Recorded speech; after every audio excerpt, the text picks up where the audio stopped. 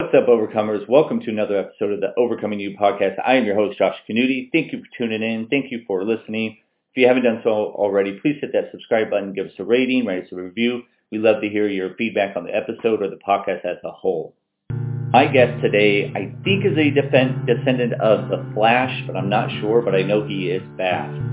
He was born in a small little town in Mississippi, and in grade 8 was seen by one of the high school track and field coaches and literally walked over there and said, "Hey, kid, you're fast. You want to come race for us?" And he goes, "Yeah, sure." So as an 8th grader, races in track and field and not only wins, but wins state championships. And at that time, he realized, hey, maybe I have some athletic gifts. He didn't rest on his athletic gifts. It was through grit, determination, and sheer will that he ended up competing at the higher elite levels.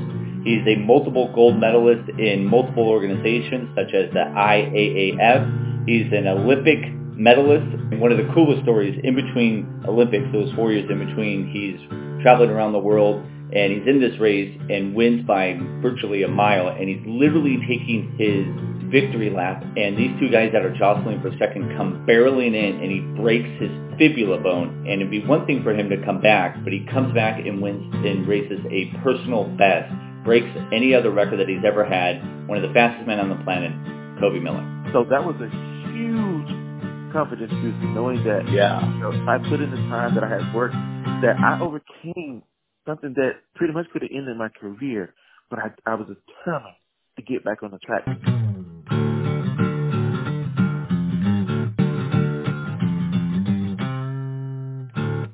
Kobe Miller. Hey, brother, thanks for doing this. I really appreciate it. Hey, thanks for having me. It's a pleasure to be able to share the inspiration with people and kind of relate to them as far as how things have gone in my life. So I'm super, super excited to be doing your podcast. So hello. Yeah, thank you. So we always kind of like to start in high school because that's kind of where people always start to talk about and kind of get to know themselves a little bit. If you kind of describe yourself, how would you describe yourself in high school? In high school, I was probably one of the popular kids, but I also was very, very shy growing up. So in high school, I kind of so I had my few select friends that I had, but I kind of was always to myself, even though I was pretty popular in sports and everything. But, when you're kind of like that, everyone kind of gravitates towards you because they want to be a part of the success you're experiencing, not necessarily want to be a part of your life, but they want to be a part of that success. So I kind of was one of those people that kind of stayed to myself, even though I was very kind and I treated, all humanity with respect and everything. I was one of those kids that was kind of to myself and focusing on what I was doing, like getting good grades in high school. So that's one of the main things that I wanted to do is I wanted to really put in time and focus in getting a good education because, where I grew up from, weren't the best conditions and we didn't have the best resources, but I knew early on that if I could take a small opportunity that was given to me and, and put my focus and energy into that, it would probably take me a long way. So I took school very seriously. I didn't do like a lot of the hanging out and I didn't do like a lot of the partying or anything like that. But at the same time, I did, put my focus and energy on developing my athletic skills and then as well as, making sure that I graduated on time because I knew that with the way things was going with my athletic career in high school, that I would probably have an opportunity to go to a big major university. So that's what I put my focus on. I focus on, being a better athlete, developing my athletic skills. I focus on, making sure that, I got good grades so I could, when the opportunity presented itself, I could go and do something wonderful with my life. So that's kind of the kid that I was in high school. Yeah, so I always find that fascinating because, like, for me in high school, I was just the complete opposite. All I wanted to do was kind of party and find the closest girl and the closest beer and stuff like that. So I've always commended my friends that grew up and they were good athletes. Did you get that instilled from your parents to kind of shut all that stuff off and be so focused, or how did you develop that? Yeah, I mean, I grew up kind of like on a farm, and so my parents always kind of like encouraged me to work hard, and not let distractions deter you away from your goals and dreams. So they always tell me that you was made to stand out, not to fit in with everybody. So I kind of like took that to heart that I'm an amazing, unique individual, and I learned this early on that I'm created with a purpose, and I want to utilize my purpose to serve others. And so that was something that they pretty much put in all five of us. I'm the youngest of five kids, so my parents was like, I wouldn't say they was strict, but they just believe in, doing what you're supposed to do to get to your next level in life, because you never know, what curveball is going to come at you. But if we can prepare you mentally, you know, early on when you go out in the real world, you'll be a success. So I kind of took all the principles that I learned from them, and they instilled in all of us to just work hard and, and stay away from distractions, and always try to do the right thing when no one else is looking. And that's probably when I learned about, integrity of doing the right thing when no one else is looking, because my parents always was big on that. And to this day, I try to live by that. I want to be able to, live what I talk about. I want to be able to, be a man of integrity, and that's what I kind of like, one of my core values in my life that I kind of like base my everyday life on. It's just being a man of integrity. Yeah, that's one of the things that's really changed my life for the better this past probably year and a half or so, 2 years, is I stopped doing stuff for other people. And when I started to do the right thing when no one's looking, like it just totally changed my outlook on life, because I wasn't doing it for somebody else. I was still eating right or doing all that type of stuff. So that integrity with yourself, I think is so huge to cultivate, especially you're very lucky to cultivate that at a young age. That's really, really cool. Absolutely. Yeah, it's like, yeah, like I was so thankful, like, and grateful just to be able to learn that early on, like just to know that, there are people out there watching you every move, and that when you learn to be into yourself and do things that makes you happy, you don't have to be the next person, because there can only be just one you, so why not be the best person of yourself that you can be? So when I learned that and I got that and I got clear about that, and started to, shift my energy into everything that I wanted to accomplish. And then I started to see the manifestation of everything that I had envisioned myself doing. And I learned this early on. Like I don't think the kids today really don't really get that.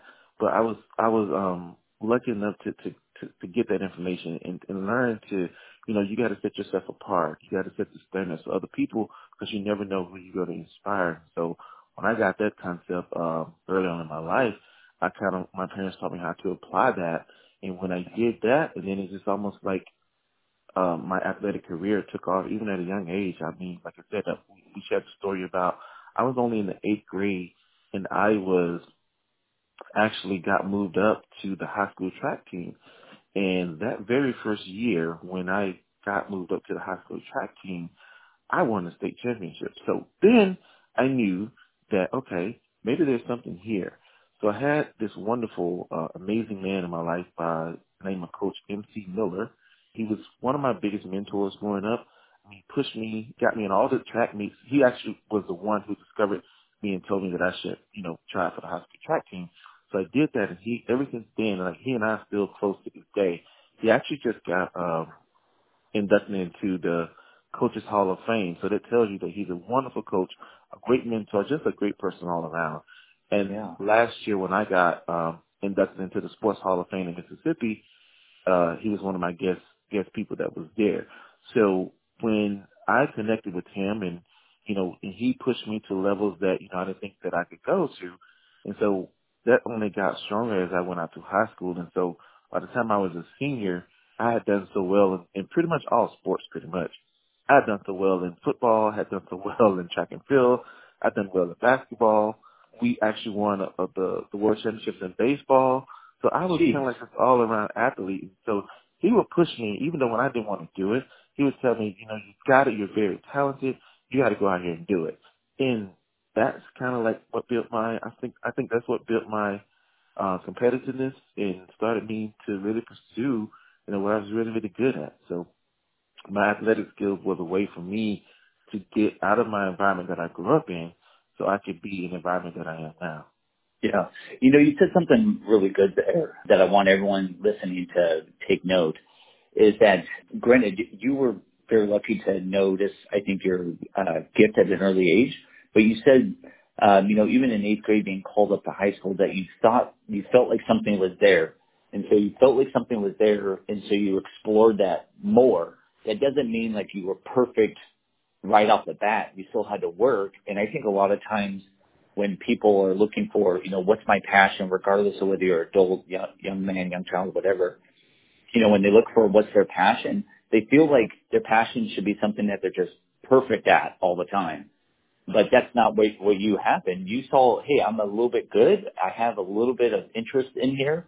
So let me go explore that. And then, you got with Coach Miller and kind of cultivated your skills a little bit more. So I think that's so big of you and big for people to hear. Yeah, like I totally agree. Like when I started out, it's just about like recognizing what you're good at.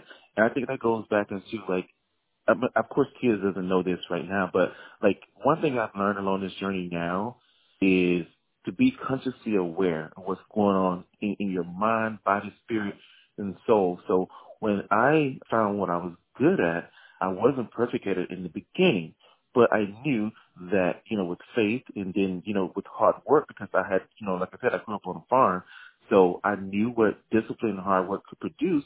So I kind of channeled that energy and put that into my athletic career, even though I wasn't the best in the beginning. But I knew that, okay, I had no experience of running. And when I got moved up to the high school track team as an eighth grader, I knew that when I won a state championship that year, I knew that if I really worked at it and learned the fundamentals of running and learning the fundamentals of discipline and learning what it means to be committed and put that energy into that, I knew that it would take me very far. But like I said in the beginning, it wasn't like easy. There were times that I didn't want to go out to practice or whatever, but I had strong mentors in my life told me I have to do what others are not doing. So that's kind of like how I built my career on it. Like, and I stuck with that, and I worked on it every day. And like I said, there were times that I didn't want to, go to practice. There were times where I just didn't want to do it that day. But I knew that, I had to sacrifice if I wanted to go far. So I would sacrifice the times that I didn't want to do it and still make myself do it. There were even days I can remember that, after workout, what Coach Miller had given me, I would lay on the track and feel like I couldn't do it anymore. But Yeah. he pushed me to say, you know what, you got to get back up, you got to keep going. And I think that's what made me have that tough, competitive spirit of just, you can accomplish anything you set your mind to. You just have to work at it and know that, the beginning is the hard part. But when you get to the top, the view is always beautiful. Yeah, you said something that I absolutely love it when people with your level of literally being one of the fastest men on the planet of all time. So you are an elite amongst elite, and I'm not saying that to throw sunshine at you. It's just a fact. But even you, someone so good at track and field, someone so fast at the 100-meter and 200-meter, even you had times where you didn't want to do it.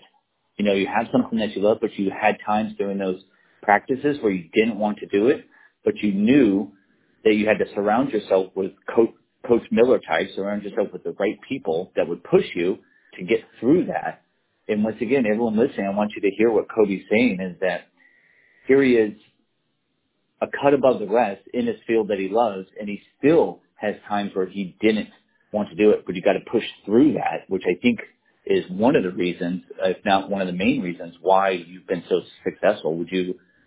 Absolutely. I mean, So cool. at the end of the day, there are going to be times where if you start any journey, whatever you're good at, there are going to be times you want to quit, but you have to be in the mindset to know that, there are people out there in the world that, need your gift, needs to have what you have to share.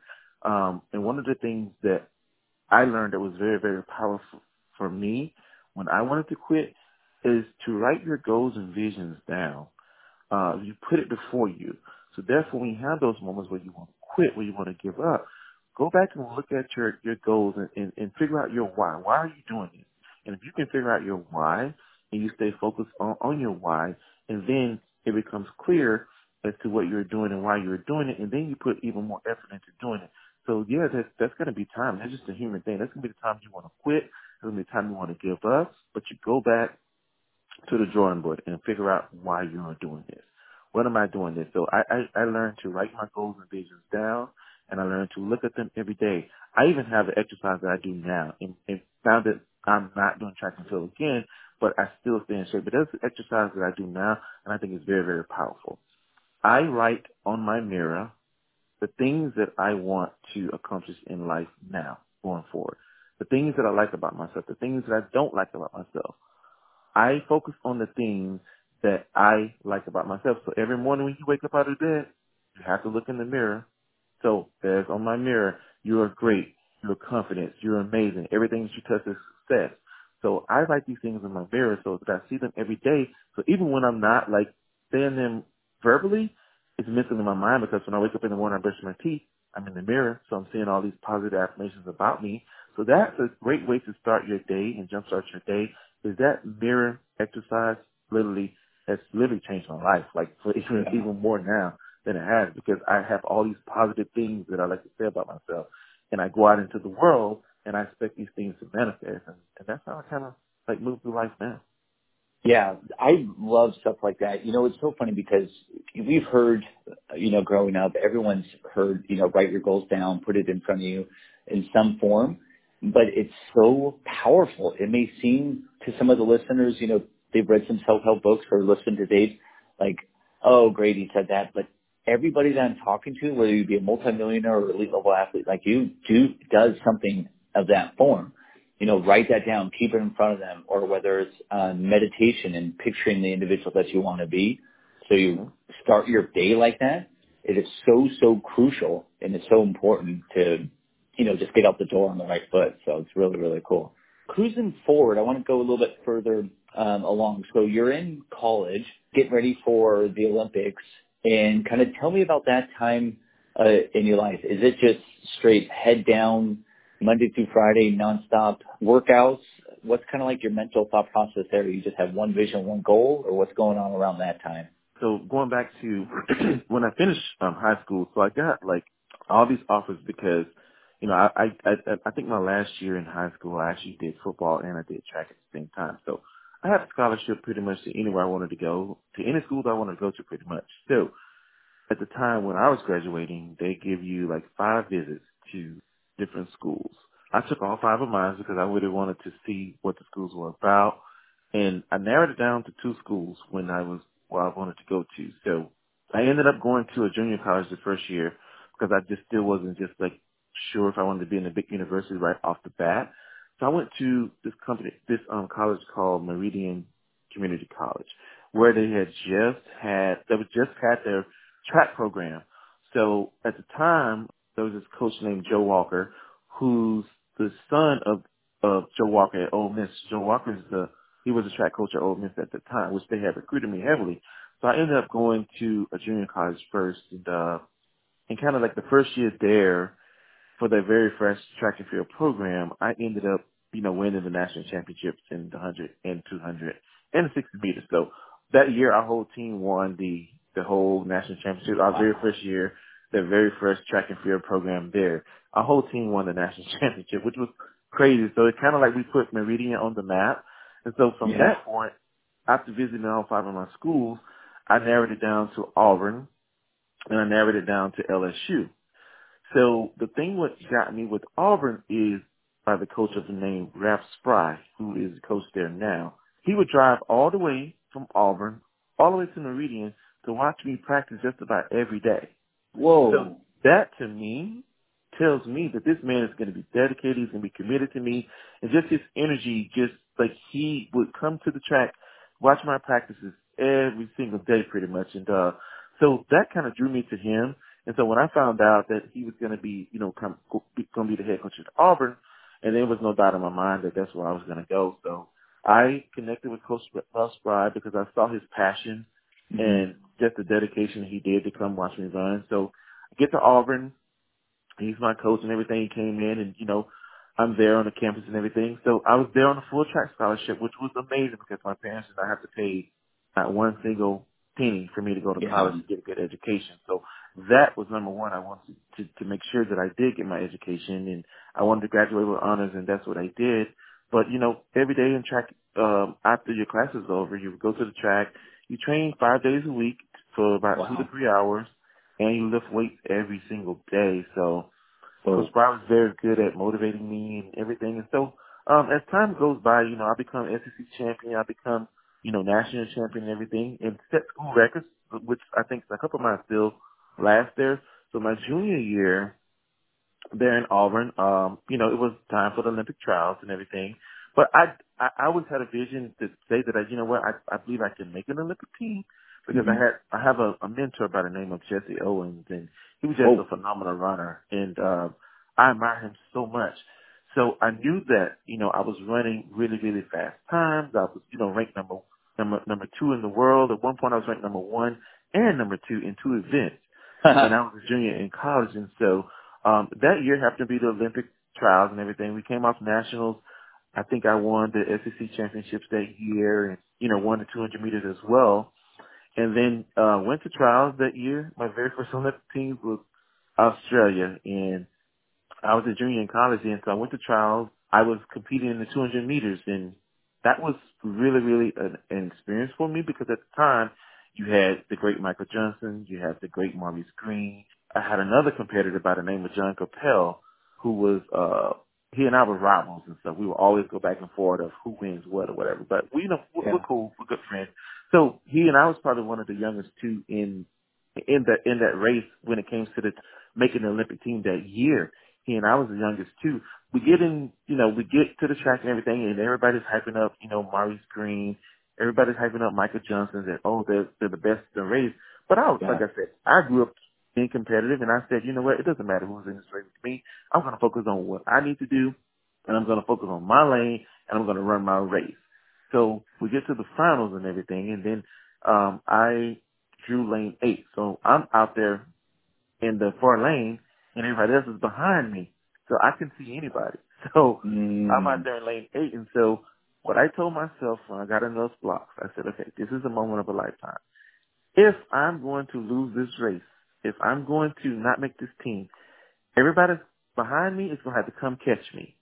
Mm-hmm. And the gun goes off, I take off. I run an amazing curve, and I didn't see anybody come off the curve. So I was like, okay, yeah. So I kept going, and I kept telling myself mentally, I'm going to make this team, going to make this team. And then I saw to my left John Capel, because he actually won that year, come up on my about 40 meters left to the finish line. I saw him come up on my left. So I said, I got to keep going. I got to keep focused, keep my eye on the prize. And when we all crossed the line, my name popped up, and I made my first Bingo. Olympic team. That's awesome. That's awesome. I heard you say something on an interview before when you're in the blocks. You said if you're thinking, you're sleeping, meaning like if you're thinking about the technique of the race or something like that. So Absolutely. what do you mean by that? I would say a thinking man is a sleeping man, especially when you're down in those blocks because there's so much mentally going on. Because what you do is like when you practice, that's when you think about what you're doing. But when you get down in those blocks, everything becomes like a blank canvas. Only thing you're thinking about is, I got to get out and I have to, everything that I work for is here in this moment. So I always said, a thinking man is a sleeping man, meaning that if you're thinking about all the stuff that you got to do when you get down in the blocks and that gun goes off, you're going to be left sitting in the blocks and everybody else is going to be in front of you. So when I always got down there, my mind goes blank. I don't think about Yeah. anything. I just think about reacting to the gun and just go. So that's why I tell kids now that I work with, if you're thinking about everything down in the block, guess what? You're going to be left there thinking. So thinking man is a sleeping man. Yeah, I love that. I love that. I've been training Muay Thai quite heavily this last probably year or so.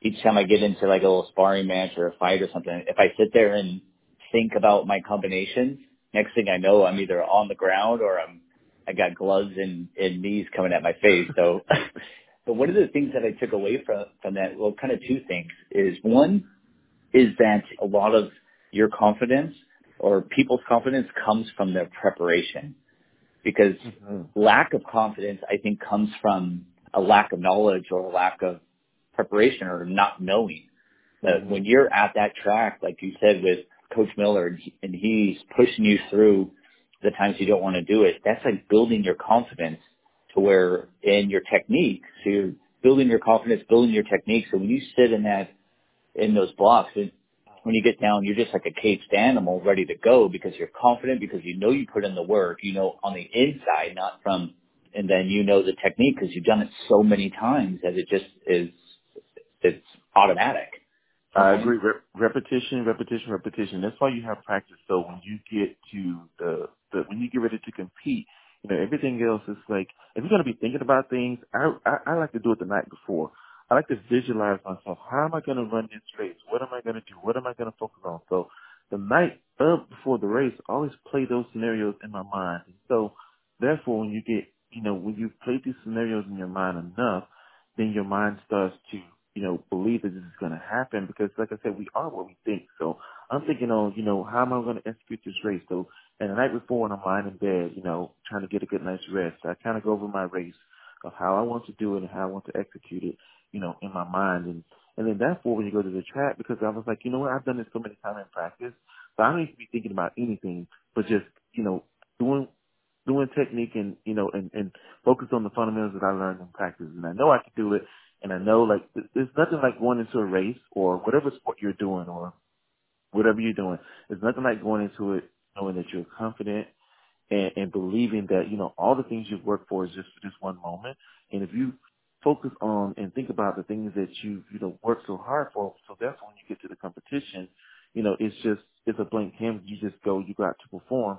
And then because the results are going to come because you've already put in the work. So that's Yeah. why I tell my athletes now, when you get to the starting line of whatever sport you're in, you're there to compete now. You've done all the stuff in practice. You've done all the thinking in practice. So why carry that over into your competition? So that's why I say, you can't think about, what you're doing when you get to that starting line, whatever sport you're in. So you have to think about that the night before. So Yeah. that's what I am telling them now to do. Yeah, that's awesome. I hope everybody heard what you said because I just wrote that down. We are what we think. That is so, so huge. If you sit there and you think, oh, I'm not good enough, I'm not fast enough, a couple things are happening, or at least that I think so. A couple things are happening. Is that one, that in practice, when Coach Miller was telling you, pick it up or find another gear, whether you were really trying or whether you were quote unquote half-assing it. And if you were really trying, then that eliminates that disbelief or that I can't type of stuff. So we are what we think. So that's really, really good. I hope everyone heard that. And just to elaborate on that a little bit more, when I say you are what you think, that is very, very, very true because I can count on times when I knew, like I said, I'm not perfect and I go through things just like everybody else do, but I knew that sometimes we could be our own worst enemy. We can start listening to these voices in our head and start talking ourselves out of reasons why we can't do something instead of focusing on the voices in our head that tell us that we can. I remember being in big races where, I got big appearance money for that I was so much into my head of all the things of why, what did this happen? What did this happen? I literally talked myself out of the race before the race even started.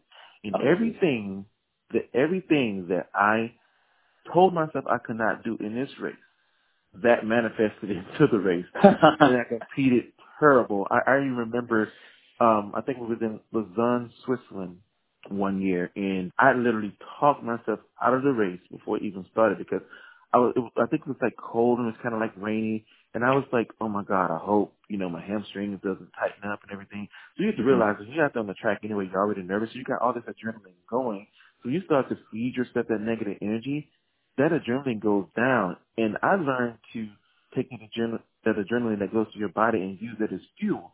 But when you start talking all this negative stuff, that manifests right into your competition. So exactly when the gun goes off, I had already told myself that it's too cold, my hamstrings are going to be tight, and the gun goes off, and guess what? Bam, hamstrings tighten up, couldn't even finish the race.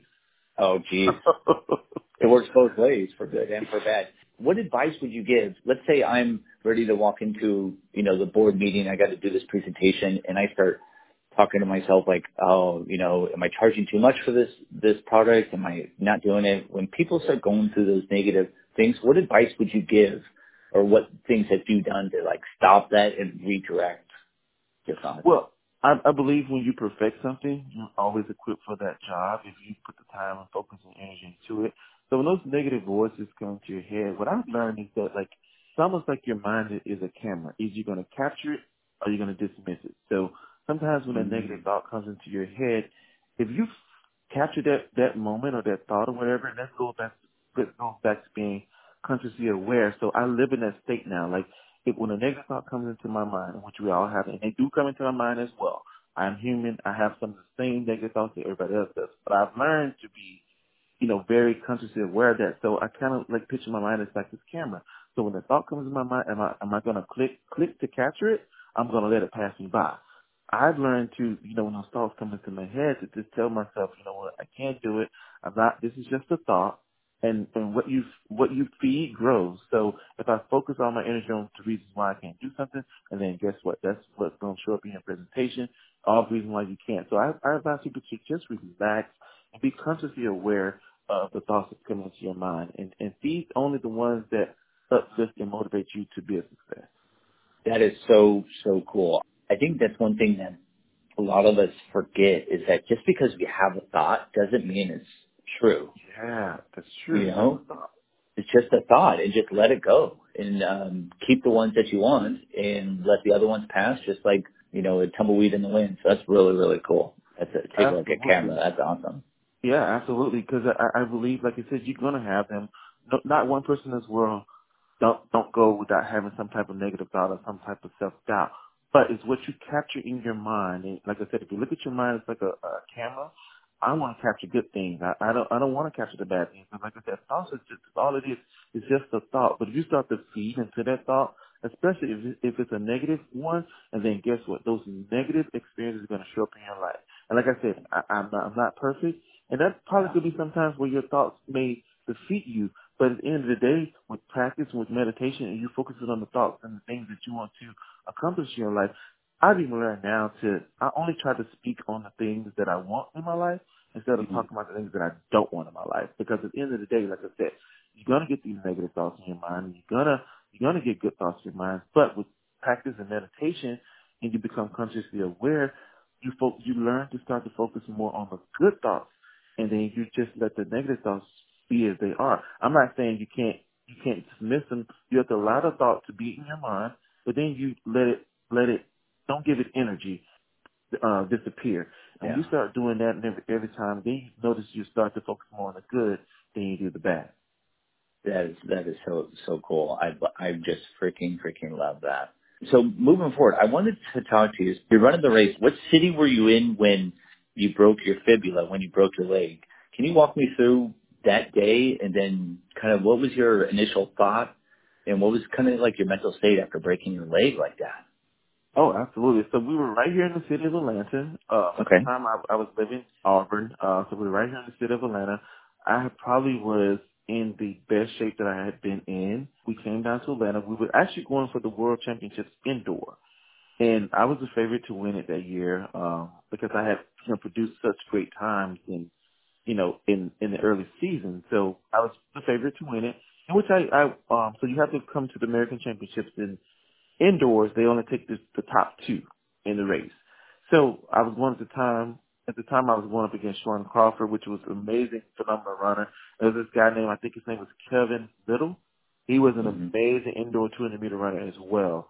So I was going up against these guys, and I knew I was in good shape. I knew I was producing good times. And so we get to the American Championships here in Atlanta.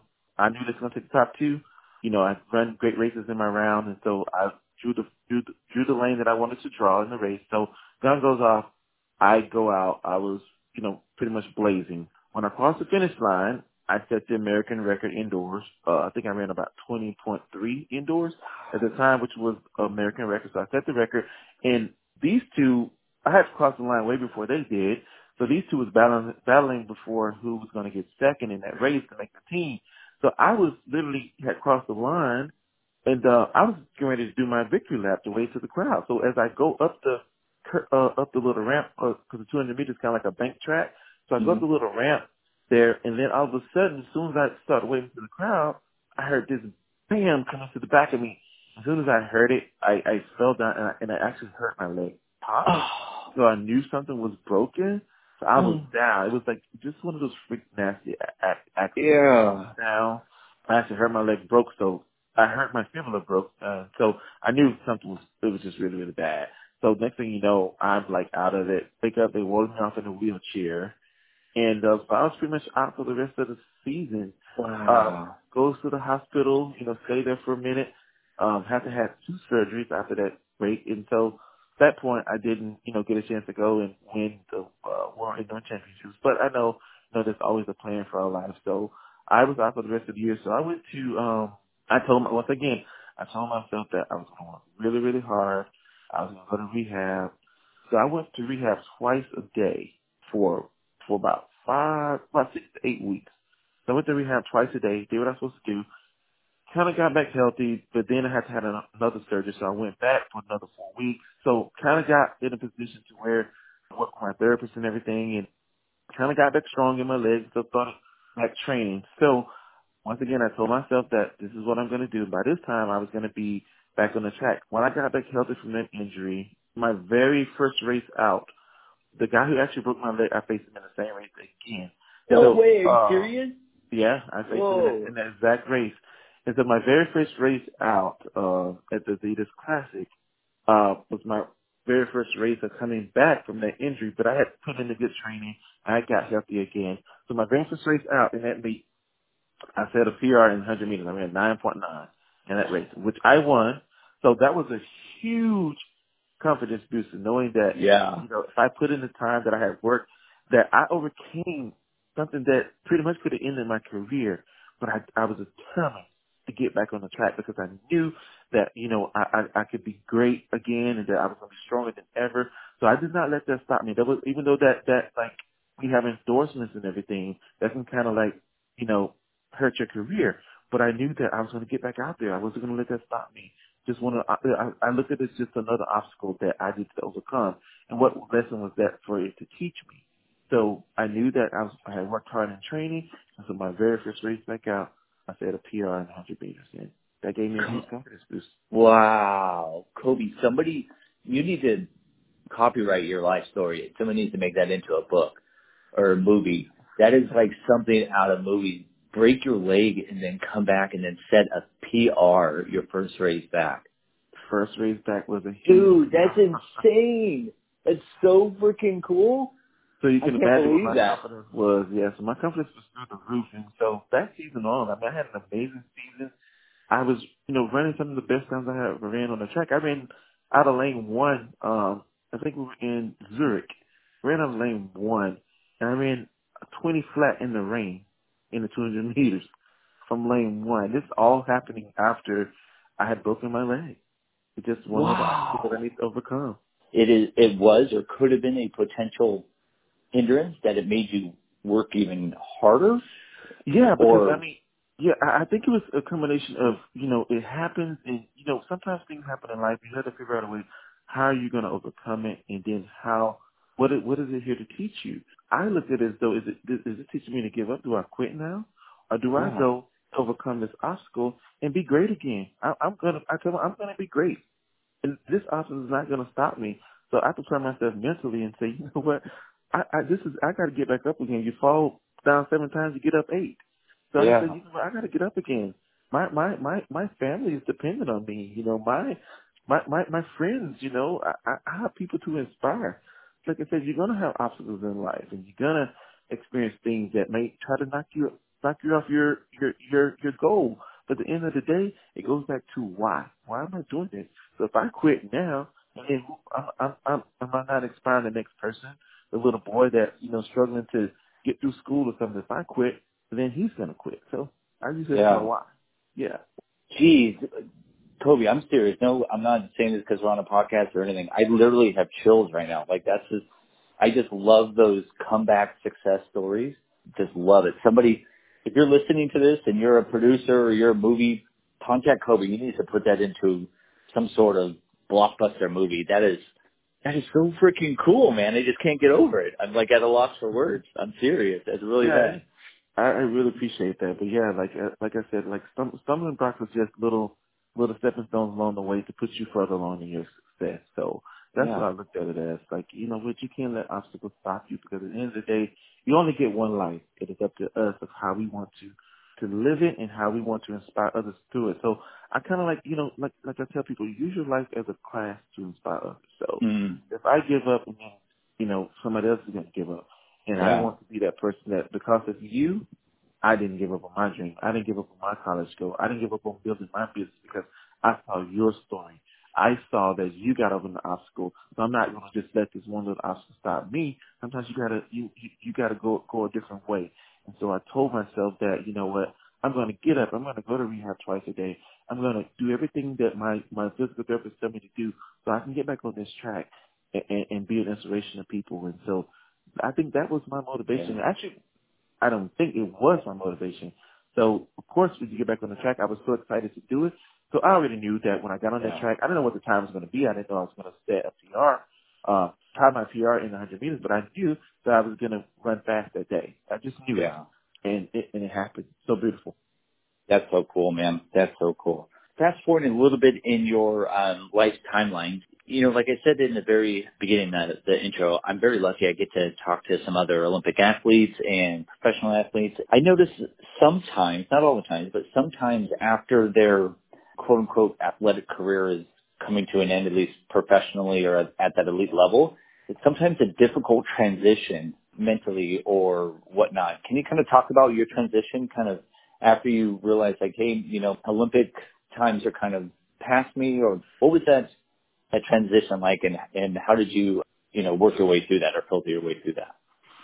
Well, yeah, of course, like, you know, when you're used to, you know, running for 10 years and, you know, traveling the world and everything and doing all of that and just the mental and the discipline and the commitment that you make to be the best athlete in the world, that was kind of like a bit of transition. But I knew that I had learned some valuable lessons along the way that I can carry over to my next, you know, goal, my next dream, my next success. So my thing was, okay, yes, I have to make a transition of living that life to going back to try and do something else now to inspire other people. And so, it was a bit of adjustment to, you know, not traveling so much. And, you know, I can remember one summer just spending the entire summer right there in Greece, you know, in their hotel. And it's like, you know what, and I got to train there. So, if you go from like that to coming back now, what's my next move? What is my next purpose? What is my next thing I need to do? Because I'm not one of those people that just because, you know, you had success early on that you just want to sit around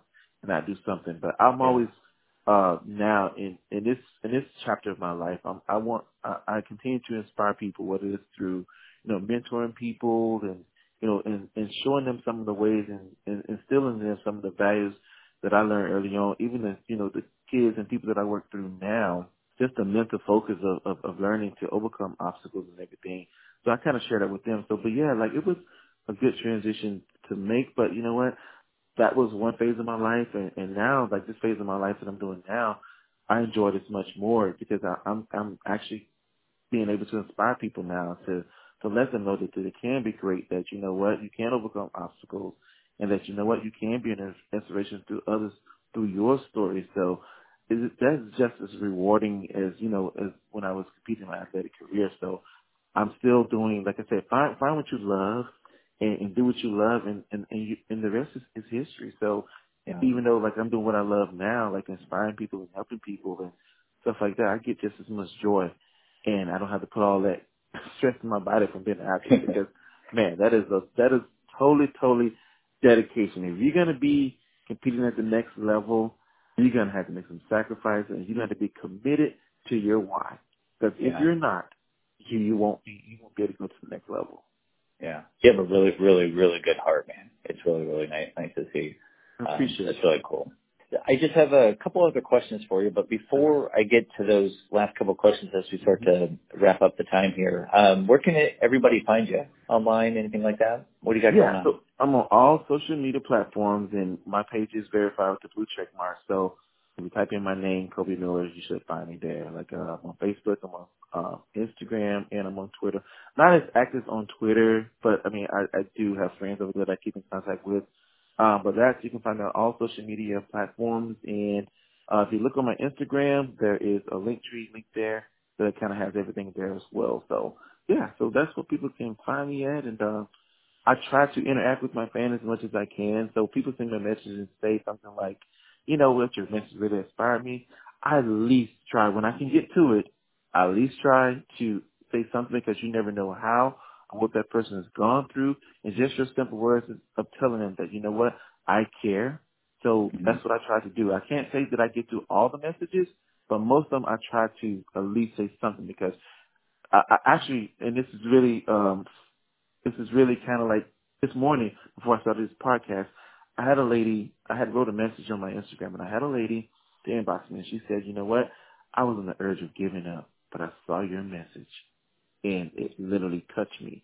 So that's why I do that, and that's why, and this happened this morning right before this podcast. So I'm grateful for the opportunity to speak with you and share my vision, and you using your platform to inspire others. But yeah, I had a lady to tell me that. She said, I was on the verge of giving up, but I saw your message, and I did. That is so heartwarming, Kobe. That is so freaking cool. And to everyone listening, I can attest to that. Your pages are filled with nothing but positivity. It makes me smile each time I go to your page or come across one of your posts and stuff like that. So I appreciate everything that you're doing. But that's got to feel just really, really awesome getting those messages. And kudos to you. Cool. So I want to kind of just end with this last question. So if someone were to come to you, they were thinking to themselves, whether it be athletics or whether it be business, and they go, Kobe, I just don't think that I can do it. I don't know if I can overcome and become an athlete, or I don't know if I have what it takes to start that business. What's some things that you might tell someone like that, or what advice would you give? My advice would be, like I said, find out what you're good at. And it doesn't have to be like athletics. You could be a good writer. You could be a good speaker. You could be a good trainer. You could be a good teacher, because everybody's path is different. I personally just knew athletics was my gift. Your gift might be something different, but if you learn to perfect that gift, and you learn and you realize that the world needs to have a part of what you're sharing, and then when you perfect that or whatever, then your life becomes take on a whole new level, because you are sharing yourself with the world. You are sharing what you're doing, and somebody needs that. So it doesn't matter. I don't care if you are a pastor. I don't care if you are a football coach or whatever. If you're good at that, work on perfecting that. Work on perfecting what you're good at. And then when you perfect what you're good at, and then that's when you discover your purpose. Because when you discover your purpose is what you're good at. And so that my advice would be to people, like, find what you're good at and learn to perfect that. And if you can do that, guess what? It will serve the world in ways you can never imagine. Well, brother, I really, really appreciate it. And to everyone listening, I would go back and re-listen to some of those things that Kobe talked about. I just love hearing people at your elite level go through and overcome life's obstacles and struggles and come back, and now you're starting to inspire people around the globe. So it's just really, really cool. So I thank you very much for taking the time to be on the Overcoming You podcast. And I think that's about it. I appreciate it. Thanks, guys. I'll see ya.